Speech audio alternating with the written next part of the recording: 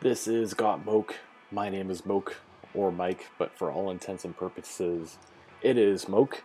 Thank you for tuning in to episode 6. We have a very special episode today as I got one of my favorite sports broadcasters in Ottawa, Ian Mendes, to call in. Here's that conversation. So, joining me on the line from TSN 1200, I've got Ian Mendes. How's your day going so far? Hey, Mike, I'm having a great day. No complaints. How are you? I'm doing pretty well. Really excited to have you on the line here because there are some very Ian Mendes based questions that I've always wanted to ask you about. So I was wondering if that would be okay. Oh, imagine if I said no. I'm like, no, you can't ask me Ian Mendes style questions. That'd be hilarious. Yeah, I mean, to be honest, I could talk Ottawa Senators with you for like days, but we'll start with the personal stuff. Sure. Cool. So, obviously, in the early parts of your career, you spent a lot of time on the road traveling with the Ottawa Senators. So, I was wondering if you had any favorite memories or funny stories from that time. Yeah, you know what? I'll tell you, I really appreciated the opportunity just to kind of peek behind the curtain to see how the other half lives, and it's unreal, like unreal. Because if you're like me, and I think most people listening to this podcast would be like me, where when you go to book a trip somewhere, you're going to like Expedia or you're going to Air Canada, WestJet, and you're picking the lowest fare, and you're right, you're picking economy, and that's the way travel is for 99% of us. But then for the 1% that travel in style, it's unreal. Like I'm talking, you'd walk onto the plane and there'd be sushi carts and like appetizers waiting for you, and every seat on the plane is first class, and they've got your drink waiting for you, and all this sort of thing. So it was unreal to be able to do that. But I think when you're asking kind of like what memories or stories, the thing I really appreciated was you got an opportunity to kind of to chit chat with the players in an informal setting. So maybe you're waiting in line at security, or you're on a shuttle bus, and you're there with Craig Anderson or Daniel Alfredson, Jason Spezza, and you're able to just chat with them about life stuff, not about, hey, what's wrong with your power play, or why can't you do this or that.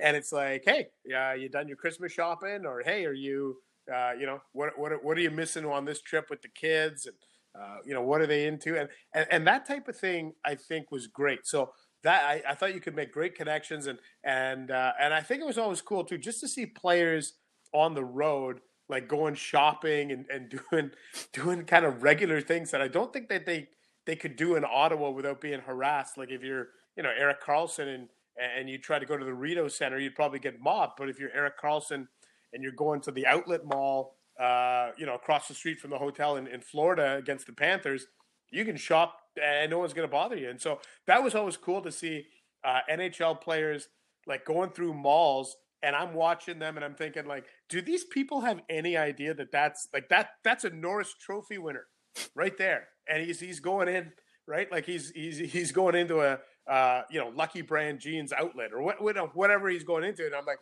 I don't think people realize that. And it was always cool to kind of get that perspective and view on the players. Yeah, and I'm sure like these players after a certain point get kind of tired of being asked these same questions, like you said about the power play and whatnot, over and over. And what people forget is they're just human. They do like ordinary things like Christmas shopping as well. In your time, is there any like most interesting personality that you've encountered? Ah, boy, that's a good one. Like I think hockey players by nature, as you probably know, Mike, are very like they're very predictable. They're very rarely do they step outside of the box, so to speak. So when I think of the most interesting kind of human interest kind of players in the years, the first guy that comes to mind every single time is Ray Emery, the late Ray Emery, because Ray didn't fit into the cookie cutter kind of mold that a lot of hockey players were in. And I can't help but think to myself, I think like, boy, if Ray just came along now and was just breaking into the league, I feel like the world and society and the hockey world is much more open-minded and a little bit more accepting of big personalities and, funky suits and outspoken players. That it wasn't like that when Ray came around 14 years ago. And so that's the guy I always was intrigued. He was such a fascinating guy. Obviously, unfortunately, his life ended far too short. But I always appreciated the fact that that guy, at the end of the day, he got a Stanley Cup with Chicago. He kind of got himself back on track for a guy who didn't take the game too seriously at one point. For him to come back from that serious hip injury and take it seriously and show dedication and determination, I thought it was great. So he's probably the number one guy in terms of like, man, that guy was so different than anybody else I covered. Yeah. Looking back, I did meet Ray Emery once. He was just very kind, and he complimented me on my clothes too. So, oh, there you go. A fashion compliment from Ray Emery goes a long way, right? Because that guy had style and he had flair. Yeah, definitely. And one of my favorite things to do growing up was a show that you used to host, Molson Senators Overtime. So I was just wondering about your experience with that, and is there some sort of a blooper reel laying around? Oh my gosh. For that show the whole time. I think I did it for about, I don't know, ballpark 7 years or something like that, 8 years. I had a ton of fun doing it. And I had the same producer for the whole thing, and he actually shot, edited everything. His name's Dave Davies. Great guy. Still works at Rogers in Ottawa. And like we used to have so many outtakes and bloopers. Like, man, that guy could sink me if he ever decided to put out the blooper reel, because there'd be times where I just couldn't get a line right, or I just burst out laughing. And it's funny. The one thing we always talk about too, this is so random, and it would have been in that same 2005-2006 season. So they used to give us access to the Senators' change room, like the dressing room, to shoot the show. And one day, I'll never forget this. It's so random. I'm recording the episode of Overtime, and Dominic Hasek comes in, and he just sits at his stall, and he's peeling an orange, and he's eating it, and he's watching me record. And he's like, no, go ahead. And I'm like, this is so weird. Like, Dominic Hasek, he's just sitting there watching me record this show, and he's eating an orange. I'm like, this is, yeah. So Dave and I always laugh about that, because it was the most, bizarre thing that Dominic Hasek just sat there and watched us shoot an episode of Overtime. Yeah. Did that actually make it into the final cut, or? No, because he was just sitting there, right? Like, kind of off camera. Just yeah, I thought you meant he was like right in the screen there. I thought that would have been hilarious. No.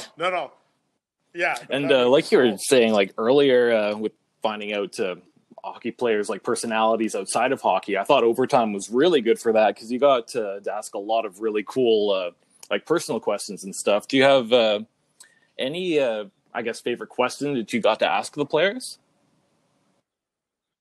You know what? I think my favorite thing I ever did, there's a couple of things that I got to do at Overtime that were really fun, that were really outside of the box. And my favorite by far was, and again, I guess 2005, 2006 was like my banner year. Or no, maybe it was the year. It was the year after. I think it was 06, 07. I took Tom Pricing. Because it would have been 06, 07, because I think Tom only played the 1 year in Ottawa. And I took him to the Rideau Center. And if people remember this, Tom Pricing was leading the NHL at one point in plus minus. Like, it was insane. He was like plus 35 or plus 40. And I was like, well, I don't think anybody knows who Tom Pricing is. So I went to him and said, would you be up for this? I was like, I take you to the Rideau Center and we play the Tom Pricing plus minus game with random people. So we're going to stop people and say, this is a member of the Senators. Can you tell who it is? And for everybody that gets it right, you get a plus, and everybody who gets it wrong, you get a minus. And we're going to see what your rating is after, 30 people. And he ended up with a minus because nobody could recognize him. And I thought what was great, Tom was such a good sport. He brought his helmet along with him. And so he's putting on his helmet and he's posing, and he had so much fun with that. It was fantastic. We had a ton of fun. So I would say number one, by far, the Tom Pricing plus minus game was my favorite. I'll have to look that one up, to be completely honest. I don't even remember what Tom Pricing looks like at all, but I do remember him. Yeah. Right. Yeah, exactly. What's your impression on Ottawa Senators Twitter? I find it hilarious. It's just this very bizarre clique that just seems to have come together just out of being fans of the Senators. Yeah, you know what, Mike? I think if you ask any fan base, especially the passionate Canadian fan bases, or even Boston and Philly and some of these great hockey cities in the U.S., you ask them about their own Twitter, and they'll be like, "Oh man, nothing. There's nothing like Canucks Twitter, or there's nothing like Leafs Twitter." And you know what? I think if you're the Ottawa, you're like, "Yeah, there's nothing like Ottawa Twitter, right?" Like it's a really weird, like you said, it's has added so much. Social media has added so much to the way we watch and enjoy sports, and the ability in real time to connect with other Sens fans when you're watching a game and a moment. It's really cool. And listen, I know the last 3 years they've been terrible, but I can't imagine what they would have been like without Twitter, because you know that you have like-minded fans. There's guys and girls that love the Senators just as much as you do, and is just as passionate as I am. And it's this collective shared experience, and it's really cool. So when you're going through a dark cycle like we've gone through the last 3 years, kind of an outlet, and that's what Twitter is. A few weeks back on air, you read an essay covering the topic of racism in the world and within sports. Since then, obviously, we still have some protests happening within Canada and the USA, but I was wondering if you felt like there was much of a change culturally since then, and what else you think needs to happen. Well, I think that 100% there's been a change. Like, I think when you see the NFL basically say that it's going to be okay for players to protest, respectfully, that wasn't happening before. The Toronto Maple Leafs all showed up to training camp with Black Lives Matter shirts, like the Toronto Maple Leafs happening before. I saw the San Francisco Giants played a exhibition game yesterday, and bunch of the players and their manager, Gabe Kapler, they took a knee during the anthem. That wasn't happening before. So, look, I think what people want when you're fighting for against systemic racism or inequalities, I think what people want, they want like instant progress, and it's not. If anything, we've learned progress is slow moving. It's sometimes almost glacial. However, I would argue, Mike, that in the last 3 months, we've seen more tangible progress in race relations, and in particular in the sports realm, than we've seen at any point in my lifetime. Like, this has been a quantum leap forward. So ironically enough, while there was no sports going on in March, April, May, and June, we made tremendous strides in kind of social justice and inequality and racism, that I think that when sports do come back, touch wood, either later this week or in the fall, depending on the sport, you're going to see some of that play out on the field, on the ice, on the court, and I think that's a good thing. Do you think that all the sports leagues, NHL, NBA, MLB, and NFL, have they handled the situation well in your mind? Yeah, I think so. Like, I mean, it's very tricky. Each sport is unique in terms of its racial background and its diversity. So hockey, for example, hasn't had to necessarily encounter it in the same way, and yet I'll give you a great example of where I think hockey's done a better job. Look at back in November when it came to light that Bill Peters had allegedly used the N word around Akeem Aliu, and okay, like that. Bill Peters lost his job, and that was great. But we didn't see the type of rallying around that moment from other people, right? We got a little bit of the that Akeem Aliu's got an axe to grind, and that guy's a loose cannon. We didn't see people rally around, and then now you fast forward to May and June, and in around the death of George Floyd, and what do you see? You see powerful tweets from Jonathan Taves and Blake Wheeler and Tyler Sagan. Like, this wasn't happening before. So I think the NHL has, and the players, this is very much a player-led initiative. As much as we look to the leagues, like when the players feel empowered to speak up, that's when you see change.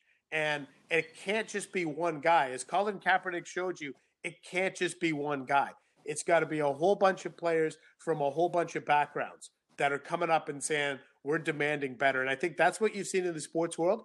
And, I'm pretty happy for the most part with the way that leagues have handled it. Have there been some, missteps? Sure, there's been some missteps, but there's always going to be, if we're asking for perfection, we're always going to be disappointed. So don't demand perfection from people. Just demand improvement. It was really nice to see a lot of athletes and broadcasters speaking out against racism on Twitter. Yeah, and I think that's important, right? Because I think the movement towards racial equality can only go so far for visible minorities or different people. But until essentially white people come on board and say, yeah, you know what, this is our problem too, it can only go so far. Same thing goes for women's rights. Women have been screaming from the top of the mountain for a century about inequality, and nothing has changed until the last couple of years. And finally, men are like, hey, actually, you know what? That's our problem too. That segues pretty well into my next question. The NWHL, do you think that that's going to catch on? I'd like to see that happen. I would. And I think the reason is, I think, young girls growing up, and I have a daughter who plays ringette, and she doesn't play hockey, but she plays ringette. But I think it's important that people, when you're under the age of 12 in particular, that you have role models that you can look up to and say, you know what, I could be that person. And we've made some strides, I think, especially with the Olympic Games and the way that we've treated women's athletes at the Olympics, whether it's our hockey team, our soccer team. Like, there's as much passion for Canadian women's soccer as there is for anything that we've done nationally. And same goes for the women's hockey team. And it's made superstars out of Christine Sinclair and Haley Wickenheiser. But now as a group, we have to say, why are we doing that every 4 years? Christine Sinclair plays for a club team. Haley Wickenheiser used to play, professionally. Like, how do we get out of a 4-year cycle with women's sports and into a cycle where we're in on it and we're engaged on it? Well, it starts with media exposure. It starts with covering games. It starts with talking about it on the radio. It starts with having more female voices on sports talk radio. It's all of those things. And so I think we're in a better spot. I think the idea of professional women's hockey, a 6 or 8 team league, is great. I think this is, unfortunately, the timing of all this with the pandemic might kind of put them back a little bit. In terms of, I guess, hype here in Ottawa, do you think that's something that'll catch on? Yeah, and I mean, look, again, they're a victim of the bad timing, right? Where they're just kind of starting this up, and it's the timing couldn't be worse in some ways.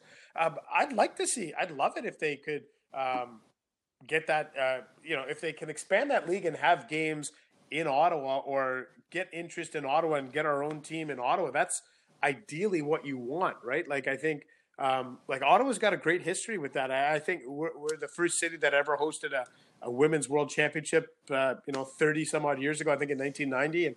And any time that we've had high level women's hockey here, we've had some of those Canada USA exhibition matches. They've been really well received in this market. So the key is people like me need to talk about it on the radio, and I think that's what becomes uncomfortable for some guys, is when you bring it up, they're like, oh, why are you talking about this? This is stupid, and that they couldn't even make the OHL if they tried. Well, we're not asking them to compete against men. That's not the point. The point is having a league where they feel like their work is valued, and best on best in women's can be just as entertaining as best on best in men. Yeah, and take a look at the All-Star Skills competition just last year when the girls beat the men in like all the competitions.